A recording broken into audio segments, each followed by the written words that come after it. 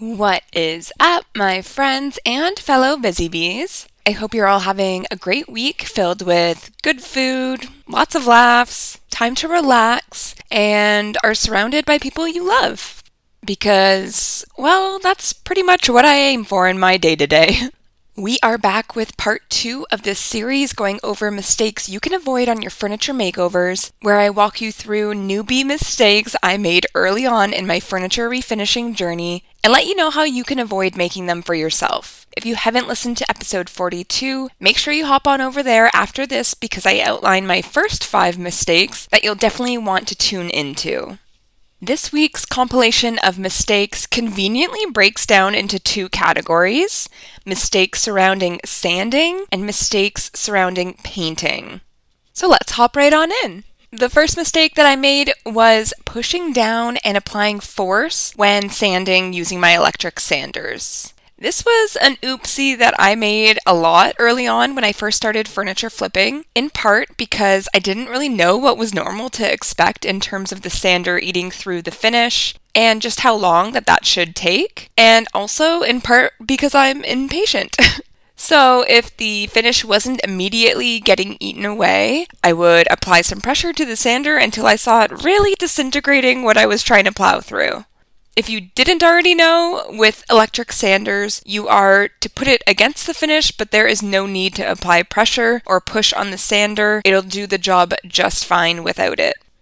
And so there were 2 negative outcomes that came from this incorrect method of using it. First, I ate through a lot of veneer early on from doing that.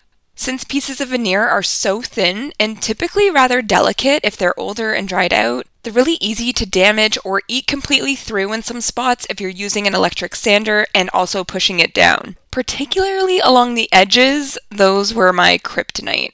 At the time, I was using an orbital sander too, so it really would just blow right through that veneer when it was in that spot for not very long.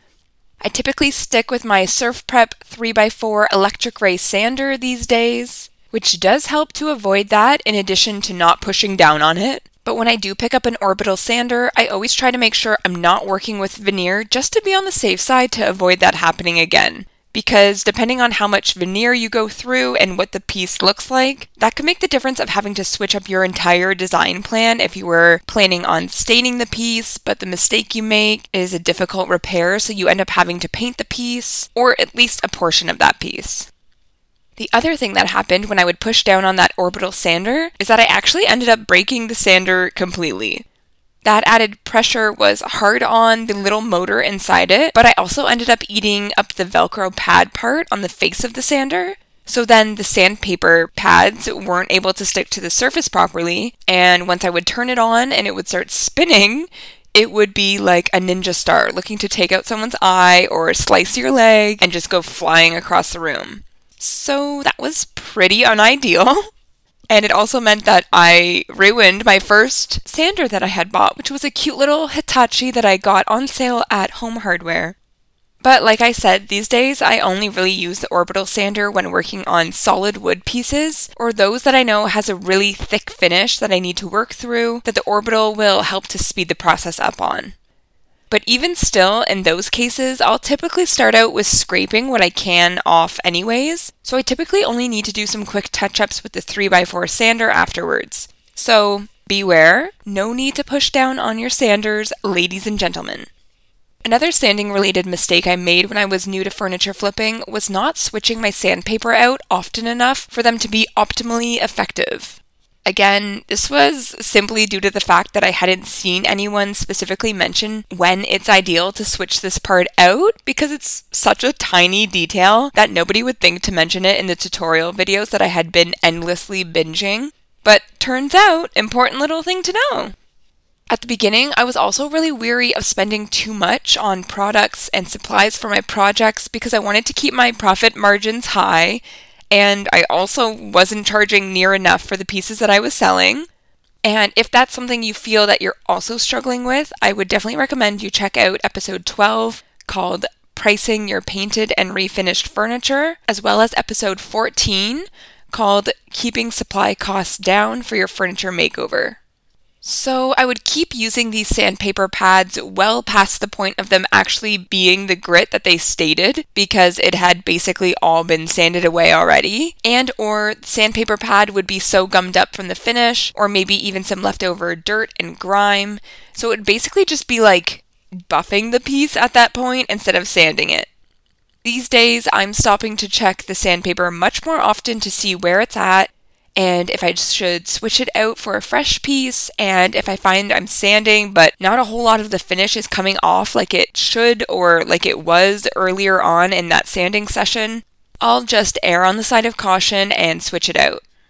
That leads me to my third mistake that I made early on in my journey upcycling furniture that I recommend avoiding, which is that I used to throw those pieces of sandpaper away after they were off of the sander, or if they were no longer sticking properly to the sander's pad due to dust getting kicked up in between the two items before I had the shop vac hooked up to my sander. Hang on to that sandpaper. I have a basket that I'll now throw those pieces in, and they are perfect to have on hand for when I need to do hand sanding, particularly when you need to fold up the sandpaper to work it into the grooves, or maybe get at a beveled edge of a table or something like that. The sandpaper might be like a bit worn down from the grit that it previously stated it was, but often it will still work great in this context, and then you're not having to fold up a perfectly good piece of new sandpaper just to do some of that grunt work. If you have pieces that have gotten gummed up, like I mentioned before, and have basically what looks like little polka dots of grime or dirt built up on them, I'll just grab one of my little metal scrapers and scrape off what I can while it's on the while it's on the sander, and that usually will get rid of the chunks, so then it's still perfectly usable for another project or two. We're all for upcycling and using secondhand things after all. And if you're someone who has had the thought that you might want to try having a business or a side hustle selling your furniture makeovers, you are in the right place, my friend. I came from the world of social work and victimology, so I had absolutely no idea what to do when I decided I wanted to start a business doing furniture painting and refinishing. So if that sounds like you and you're like, what am I supposed to be doing and how does this all work? I don't have a business background. I got you. I put together a free guide and checklist for starting your own furniture refinishing business so you can get started today and follow a step-by-step roadmap so you don't have to miss anything important. I also recommend this for anyone who found themselves unexpectedly running a business selling their refinished furniture, because that's often what happens. You do a couple pieces for your own home, and then maybe do a couple for friends, and then you get convinced to sell them, and then bam, you're a business owner and didn't even know it. So if that is you, I also think you'll really benefit from this to make sure that you've ticked off all the boxes and aren't missing anything you ought to be implementing. So check out the show notes of today's episode for the link, or go to my website, meldiditherself.ca, to download the free guide and checklist today, and let's get you started on the right foot. So now let's jump into the last two mistakes for you to avoid making that I struggled with early on in my furniture journey, which specifically have to do with painting. Now, when I first started doing this as a hobby and trying out a few small pieces, I got my hands on some chalk paint. I was able to get it from my local hardware store. A lot of the people I was watching do this work online were choosing it as their paint of choice. And because it was available at the beginning of the pandemic, when absolutely nothing was available, it just made sense to me. But since I was new to using that type of paint, I really didn't know how to ensure I made it look as good as it could. I found that when I would apply it and try and get it to cover the things I was painting, it would often end up looking kind of textured, and the finish wouldn't be as smooth and flawless as I had hoped. This is why I ended up doing a lot of farmhouse-looking pieces early on, because I would just distress it and make it look intentionally textured and worn, like that was part of the design. And a lot of the pieces ended up looking nice in the end, but again, they just weren't the smooth look that I was trying to achieve. There's two things I should have been doing differently, and are things that I now do when using chalk paint on my pieces. Firstly, watering down the paint a bit. Chalk paint is much more thick than most other types of paint, and so it can have a tendency to go on much thicker and more textured if you just apply it directly to the piece. I find that is particularly true with cans that you have previously used and have been sitting for a bit after having been exposed to air, because it tends to thicken them up a little bit more over time. What I found to be most effective is to take however much you think you will need for your project and put it in a separate container and add just like a teaspoon of water at a time, mix it into the paint, and keep doing that until it's a more thin consistency that is a little bit more workable. The second thing I should have done differently was not aim to achieve full coverage on the piece right from the get-go.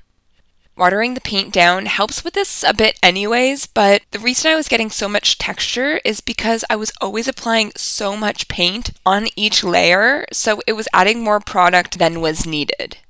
Instead, I now have my watered down paint, and I'll do multiple thin, even coats and let the piece dry thoroughly in between in order to build up that coverage over time. Lightly sanding with a high grit sandpaper in between each coat also helps to ensure that you're keeping the texture out of your finish and getting that smooth, even look that I had been aiming for before. We live and we learn. What can I say? The last mistake to avoid making is not choosing the type of paint that works best for you, your piece, and the finish that you're aiming to achieve.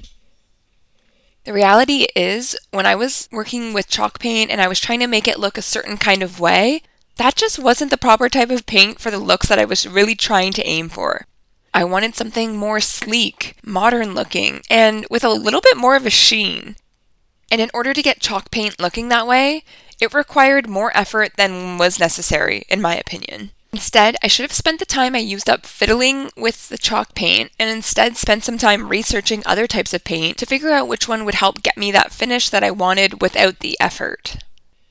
Eventually, I did figure that out, and I opted for Fusion Mineral Paint, which, if you've been listening to the podcast for a while now, will come as no surprise to you that it is the paint that I choose for the majority of my pieces these days, both for my clients, my pieces that I sell online, and for my own home. Ultimately, it provides that sleek look with a bit of a sheen, and it has self-leveling properties, so it provides a great finish without having to do a bunch of fiddling to get it looking how I want it to. Their color selection is totally up my alley, and they are always releasing new color collections to keep up with the trends and to set themselves apart. And I really enjoy the packaging, and the built-in acrylic resin top coat means that there's added durability in the paint. So if you have a piece that won't get a whole lot of wear and tear, in theory, you don't need to add a top coat after painting. Although, to be on the safe side, I do always recommend adding one anyways. This is just the kind of paint that is my personal favorite and works for the style of pieces I typically lean towards. So if you found that you've been struggling to get the paint looking how you want it to on your furniture flips, maybe figuring out a different type of paint that will work well for your needs has to get added to your to-do list. If you want to give Fusion Mineral Paint a go, a reminder that you can always use my link to save 10% off of any products on their site using the link that I will add into the show notes of this episode, or you can grab it by going to www.meldiditherself.ca/favorites #Fusion. For those that have been living under a rock, the hashtag is the number sign. Just in case I need to throw that out there. And something that you may not know about me, I love little motivational messages. They always get me fired up, and I keep a running list of ones that are especially catchy or speak to me in the Notes app on my phone. So I end every podcast episode with one of those that I've noted down over the years so that you can leave our time here each week feeling inspired, motivated, and ready to take on whatever comes your way this week. So this week's Mel's motivational message is: ignorance on fire is better than knowledge on ice. Which is why it's so important to just jump in before you feel like you're ready, whether it is taking on a project, upcycling furniture, or some other home renovation or DIY project or craft or hobby that you've been interested in trying out.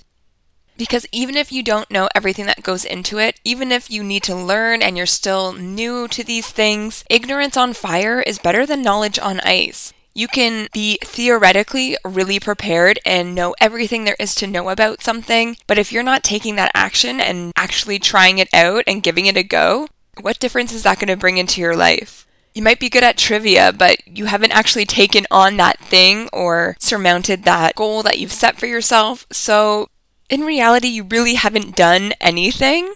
So take those chances, try out these new things that we may not feel super comfortable trying out yet because we don't know everything and we always feel like we need to know everything before we jump into these things, right? For whatever reason, we think it would be so dumb just to try something out and learn on the go and Google and ask questions to people who do these things. But that's really how we learn, and that's how the learning really sticks, because maybe you have a photographic memory or you're really good at remembering little tidbits that you read in passing. But I know that that's not how I learn best and how I can recall things longer term. It's being able to reflect back on those experiences, those lessons learned, those mistakes that I made and then learned from, that are the things that are going to stick with me long term and keep me learning and evolving into whoever it is that I'm going to become in 1, 5, 10, 20, 30 years from now.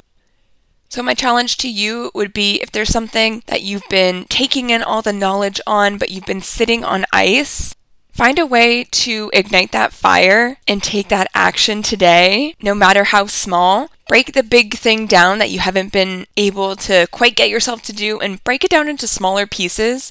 Sometimes that makes things so much more manageable when it's a bite-sized thing and not this big overarching thing. An example of this, which is really not even what we're talking about, but I've started breaking chores around the house down into like smaller things, because if I look at my laundry and I see a big overflowing heap of laundry and I know that there's like 3 loads that I'm going to have to do, that can kind of feel overwhelming, or like it's just going to take a long time and be a big part out of my day if I'm going to wash all of those loads, dry all those loads, fold all of those loads, separate them all, put them away, fold them the way that I like them, which is like a little bit kind of perfectionist-y, whatever. I like the Marie Kondo style of folding, sue me.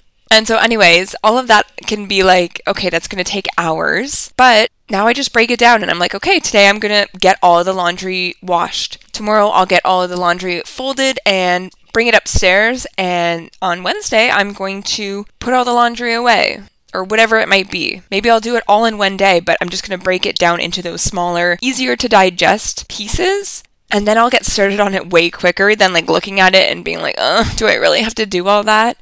So if there's a big task that you've been looking at, or something that you've wanted to try out, but you're feeling that like, I don't really want, like, it would be a lot of work, then take a step back, break it down into smaller things, and just give it a go, because even if you're not ready, that ignorance on fire is so much better than your knowledge sitting on ice, doing nothing. And again, this is how we grow and evolve.